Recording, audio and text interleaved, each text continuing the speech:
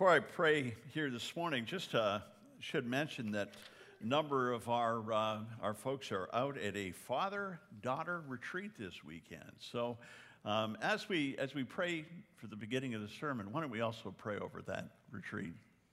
Heavenly Father, we are so thankful for all the opportunities we have to grow together and to expand our love. And we pray your blessing over the father-daughter retreat this weekend, and especially today as it wraps up. And we pray that your special blessing will come upon them this morning, that hearts would be changed and hearts would be drawn together. Lord God, we pray for you to be glorified in that. And Lord, we invite you as we enter our sermon time this morning, we ask that you will open our hearts and minds to hear your word. And help us, Lord, to see your face. We ask that you would reveal in our hearts who we are in our relationship with you. Allow us to be fully known in that way. We ask that you would lead us and that your Holy Spirit would reveal you. We pray in Jesus' holy name. Amen. Well, let me ask you a question as we get started. It's a pretty simple question. The question is, who are you? Who are you? How will you answer that question? Who are you? It's a very important question. What if I told you that how you answer that question and how you identify yourself will determine the path for the rest of your life? It will determine how you think about almost everything. It will determine your discipleship. Who are you? The answer to that question grows out of your identity. And what is your identity, we ask? Well, what is identity? Let's see if we can get this up here. There it is. What's your identity? The definition of identity is the distinguishing character or personality of an individual, according to Webster anyway. But according to Psychology Today, the values you hold and the multiple roles you take on are a big part of your identity, on who you are. That's kind of the definition in a kind of technical terms. But what are some of the ways that we answer that question of who we are? How do we identify? How do we talk about our identity when somebody asks you, who are you? Well, you know, some of us, we identify in terms of our occupation, don't we? Sort of a you are what you do kind of a thing. I'm a carpenter, I'm a doctor, I'm a stay-at-home mom or dad, I'm an astronaut, I'm a lumberjack and I'm okay. I'm a secretary, I'm a student. This is especially true of a lot of men. We identify through what we do. So then what happens if you lose your job? What happens if you lose your ability to work at your profession? It's devastating to our sense of well-being because we've hung our identity on what we do. And you know, even if we're continuing to function in what we do, there's always going to be someone who will come along and make you feel bad about it. There's always going to be somebody who's going to do it better than you do, somebody who's younger, faster, more ruthless, more willing to compromise. And we will be tempted to compromise to keep up if our identity is based on what we do. Now, some of us identify in terms of our political affiliation. None of that going on around here. Some of us identify in terms of our politics. I'm a Republican. I'm a Democrat. I'm an independent. It's kind of, these days, it's kind of a pick a side kind of identity, isn't it? You know, pick a side, weigh in. So a lot of our social engagement, if this is how we identify, is about the people on the other side. In fact, if we follow popular trends, we begin to demonize the people who haven't voted like us. If you vote for that guy, or if you vote for that woman, you're not only wrong, you're evil. So people that we've known and loved all our lives, end up voting different than we do, and we end up on the opposite side of the fence from them. Well, what do we do with that? I've heard friends in both major political parties vilify the opposite people in the opposite party. And much to my own regret, I've caught myself doing the same thing. You know, it's easy to get caught up in all this stuff because it's going on so frequently. So people of the other ilk become the evil enemy. Problem. Who does Scripture say is our enemy? Ephesians 6, what does it say? It says, be strong in the Lord and in his mighty power. Put on the full armor of God so that you can take your stand against the schemes of the Democrats.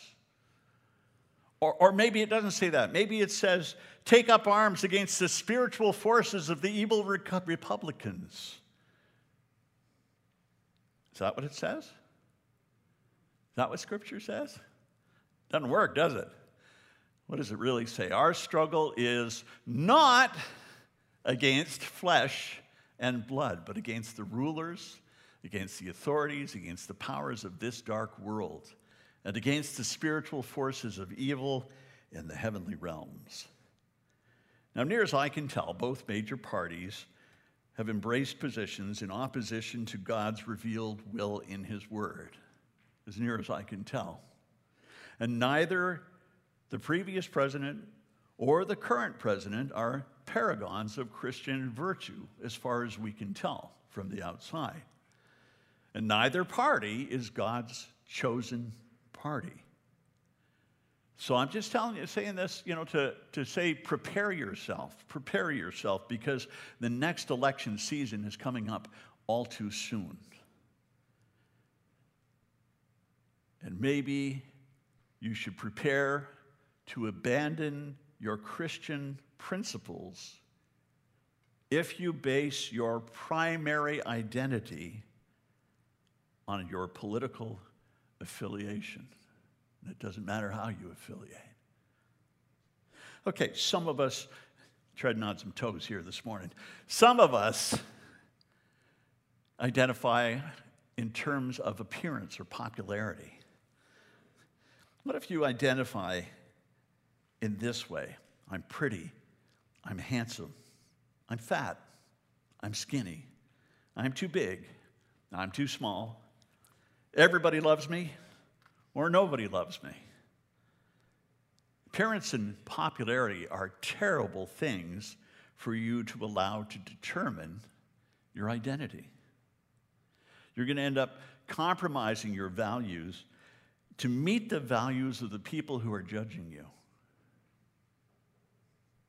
Or you'll become obsessed with meeting an impossible standard that is set by somebody who cares nothing about you. It's easy to end up feeling rejected and despondent.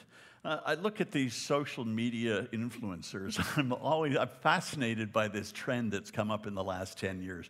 And I'm fascinated by how fast some of them rise. I was reading last night, there was one influencer who had 50 million followers. 50 million people follow them and watch to see how they do their makeup and what items they open, the unboxing. Like, all these companies will send them free stuff just to have them open the things on video and to describe the product, because that improves their sales. So there's this whole trend of media influencers, and I'm fascinated not only by how fast they rise and become popular, but by how fast they fall out of favor if they make a mistake or do something wrong or say the wrong thing or offend the wrong people. The attitude isn't, I want to be famous. The attitude is more like, I deserve to be famous. And it's kind of strange. I mean, I watch these things once in a while, not too often because I don't want to get sick, but I find this to be a very strange trend. There's a documentary on HBO right now. It's called Fake Famous. Fake Famous.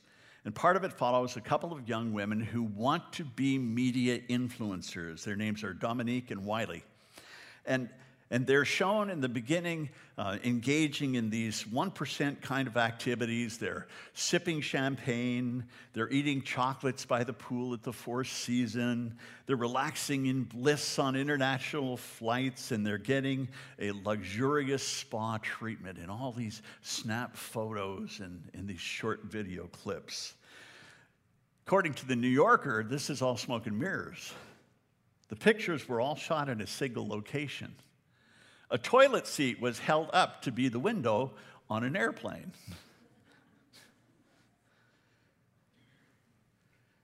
The champagne is apple juice. The chocolates are pats of butter dipped in cocoa powder. And the rose petal-infused spa basin is a plastic kiddie pool, just done in close-up. Things are not always as they seem, are they? And people look at these things and they envy what these ladies are able to do, and they want to be like them, and they don't realize that this is fake famous. It's not real. Even the ever-popular Kim Kardashian became more famous by purchasing followers on social media to puff up her numbers so that she would be more appealing to people that would help her build up her brand. You know, we hang our identity on so many things that often become a distraction in our lives or even become destructive in our lives. We mean well, but we are becoming something that we never set out to become. The psychologists suggest, and the Bible affirms, the labels we choose to identify ourselves with are not neutral. They help determine the choices we make. They help lay down the paths that we will follow. Well, some of us identify ourselves in terms of popular culture. Think of the current sexual identity crisis that we're just hearing so much about all the time. There are so many labels: gay, straight, non-binary, cisgender, transgender. Gender and sex are no longer male and female, but they've becoming confusing neutral terms that can be applied any way we choose. It's confusing, hard to keep up, because it changes from one week to the next. There's a clip that you may have seen going around on the web right now with an interview with Piers Morgan and a woman who is furiously arguing that men can be mothers. And he's arguing back. He's not having any of it. He's arguing back that mother and father are gender-specific or sex-specific terms. Well, the more he argued, the louder she got, and it just degenerates into confusion. And that about describes what's going on out there right now. There is a huge confusion over these issues. We label, we identify, but that changes. It's not constant, and it's confusing. These things aren't just labels that we're choosing to call ourselves. These are paths chosen. And many of those paths lead us away from God and His will in our lives. We try not to talk about it, because as soon as we start talking about it, we offend somebody. I'm not trying to offend anybody here, but I think we have to talk about it. And there are so many more of these identities we could talk about. We could offend pretty much everybody in this room if we kept going. That's not my intention. My intention is to remind you of what your identity means in terms of how you live and the things you choose. Our identity, as the definition said at the beginning, is not made up of just one thing, but it's a combination of many things. Now, here's the kicker. But for a follower of Jesus, there is one identity that has to supersede all the others. Your primary identity has to be in Christ Jesus.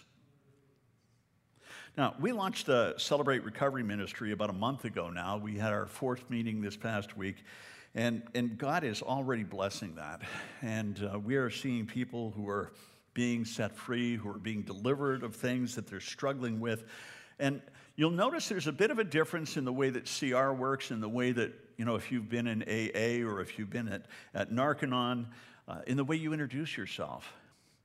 So if you're at AA or Narconon, you come in and you say, "Hi, my name is John and I'm an alcoholic." Or, "Hi, my name is John and I'm a drug addict." We don't do it that way. The way we do it is this way. "Hello, I'm John. I'm a grateful believer who struggles with," and then talk about what we struggle with. We don't identify as our addiction. We don't identify as the things we're struggling with.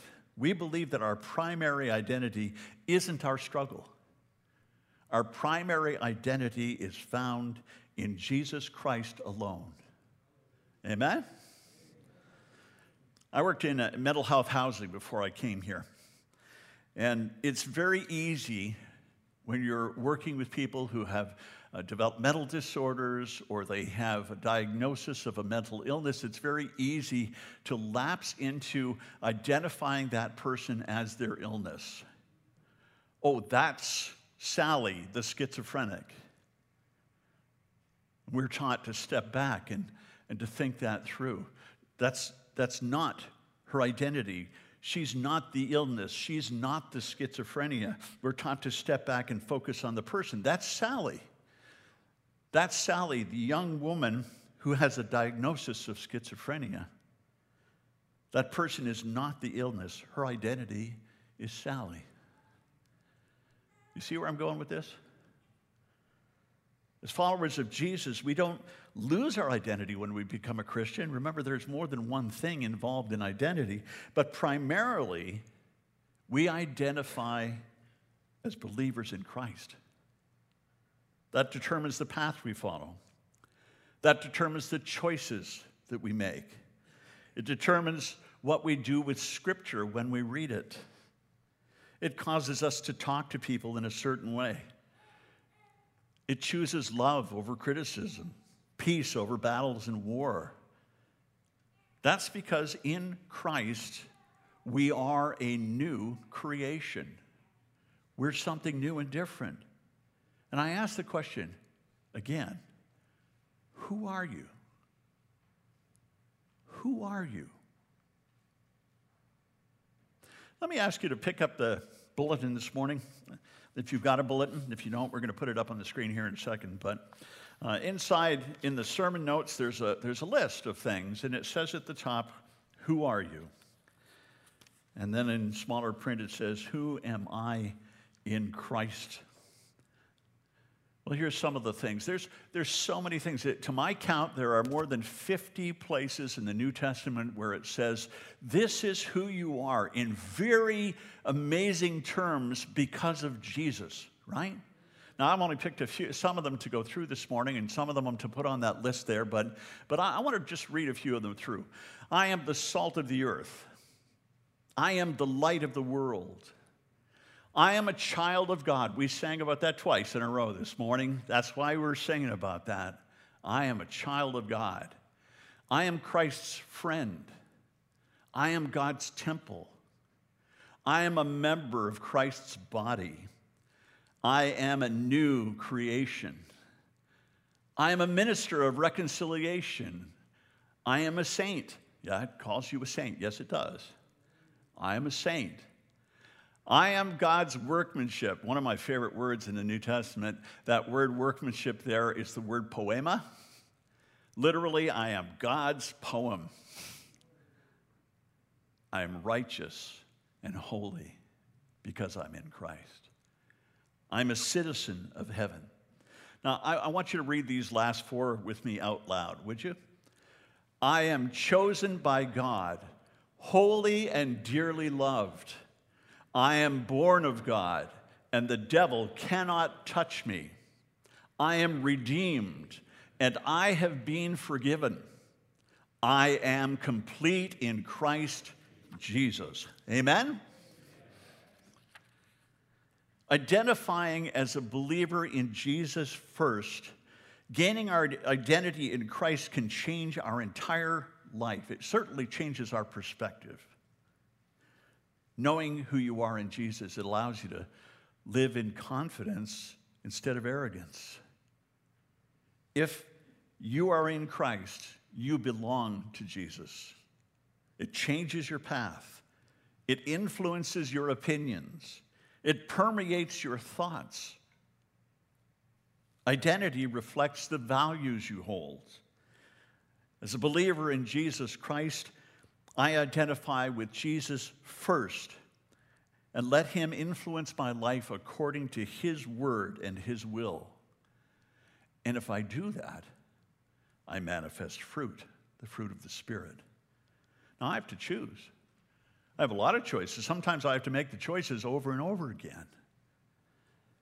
I can choose to live by the flesh, and I will manifest the things of the flesh: sexual immorality, impurity, debauchery, idolatry, witchcraft, hatred, discord, jealousy, rage, selfish ambition, dissension, and factions.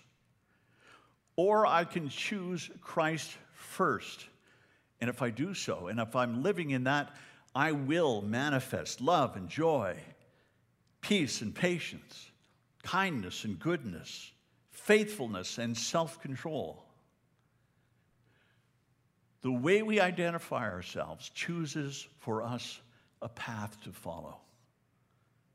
It's Christ first, always. It's not Jesus first, except when it comes to my occupation. It's not Jesus first except when it comes to politics. It's not Jesus first except when it comes to sex or sexuality. It's not Jesus first except when it clashes with popular culture. If you say you're following Jesus, it's Jesus first, always. Now, I say that recognizing the difficulty of doing that, It's harder to do than to say. But it is never going to be easy in this life. Never. But following Jesus doesn't give us a free pass from life's difficulties. It just doesn't. We think if you just come to Jesus, everything will be good. That's a lie. That isn't true. Preachers love to say that. But it's not true. I'm here to tell you. There are going to be difficulties in life, whether you are a Christian or not a Christian. But in Christ, you can find a way through it. I would encourage you, don't accept a label when you can receive an identity. When you can receive the identity in Jesus.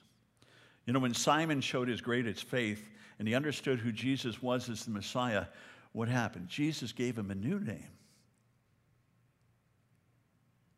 You are Simon, but today I say you are Peter, based on his confession. When Saul, the persecutor of the Christians, the murderer of Stephen, believed in Jesus and began to follow him, he began to use his other name, Paul, because he wanted to show that something new has happened. He wanted to reflect the change that had taken place in him when he began to take his identity from Jesus Christ. In the book of Revelation, way back in chapter 2, it says, "To the one who's victorious, I will give some of the hidden manna. I will also give that person a white stone with a new name written on it, known only to the one who receives it." It's talking about a new identity in Christ. And I'll tell you something that I believe right up front. I believe that Jesus has already picked out your new name. I believe that he's waiting. You receive it by living for Jesus first, taking your identity from him. When your identity is in Christ, you are fully accepted. When your identity is in Christ, you're fully secure in him.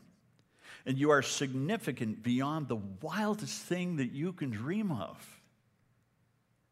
And you are loved. Always loved. Forever. That's what it means to live in Christ, to take your identity from Christ, to let that new identity influence your choices and mark your path. So how will you answer that question? Who are you when you stand before Jesus? Because one day you will, one day I will. How will we answer that question? Who are you? I hope and I pray that on that day, you will answer, Lord Jesus, I am yours. Amen? Can I ask you to stand with me in prayer?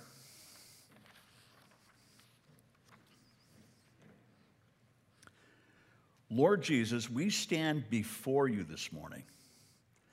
These moments could be a turning point in our lives, or we could just go on doing the same old, same old. Lord, move in us through your Holy Spirit. Make us entirely yours. Fill us with your Spirit and give us the courage to step out in faith and to take our identity in you first before everything else. We are a lot of things, mothers and fathers, sons and daughters. We have occupations and opinions about everything from politics to sex. But of all the identities we claim, let us be Christ followers first. And Lord, let that identity rule over everything else. In this moment, Lord, I confess that I have sometimes put other things first. I ask your forgiveness for that. I place my full trust in you, and I give you my all. In Jesus' name we pray, amen. Please remain standing as we sing our closing song. Let me just say to you, if you'd like someone to pray with you this morning or pray for you today, you can come on up during the song, or you can wait till the end of the service and come on up, and we'll make sure that we're here to pray for you.